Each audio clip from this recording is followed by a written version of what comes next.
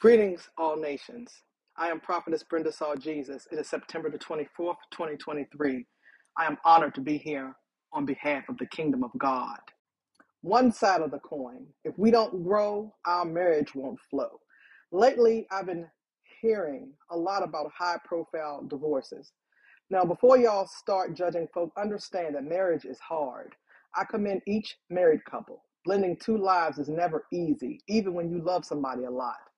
Many of y'all who have never been married are so opinionated. Yeah, it all starts out sweet and cute. Proposals, wedding cakes, tuxedos, invitations. There are clues beforehand, but many ignore them and walk on down the aisle. You think it would get easier because of the longevity. The longer you stay with somebody, surprise, surprise, the harder it gets to please them. There should be compromises and forgiveness.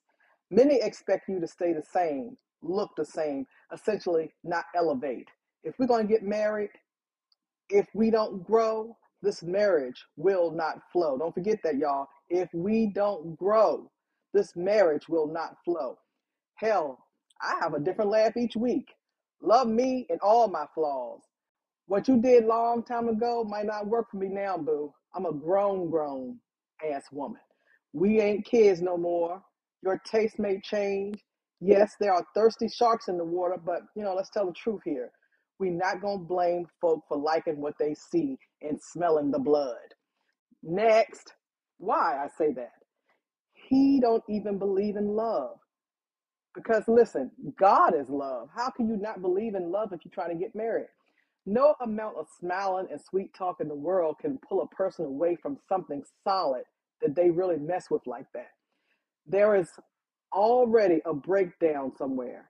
Don't nobody want to admit it, but yes, there was a problem that got swept under the rug for too long. Women like getting treated like ladies, want to be seen, heard, understood, and the whole thing, every time the spouse bring it up, they treat it like no big deal. Well, damn, it is a big deal to me. Communication is so important in relationships that it's not funny. Don't talk for the sake of talking, but talk so that you may hear and understand what each person needs. It's going to change with time and growth. I feel like tearing up when I tell you this, but life is a journey that is meant to be shared. Don't share my space in holy matrimony and pledge your life to me before God if you don't see me for who I really am. Don't compare me because, listen, there is no other like me. Like the song says, love me in a special way. I pray for all heterosexual marriages of today. It's rough, but try to remember why you fell in love in the first place. Seek marriage counseling and do everything you can, everything possible to save your marriage.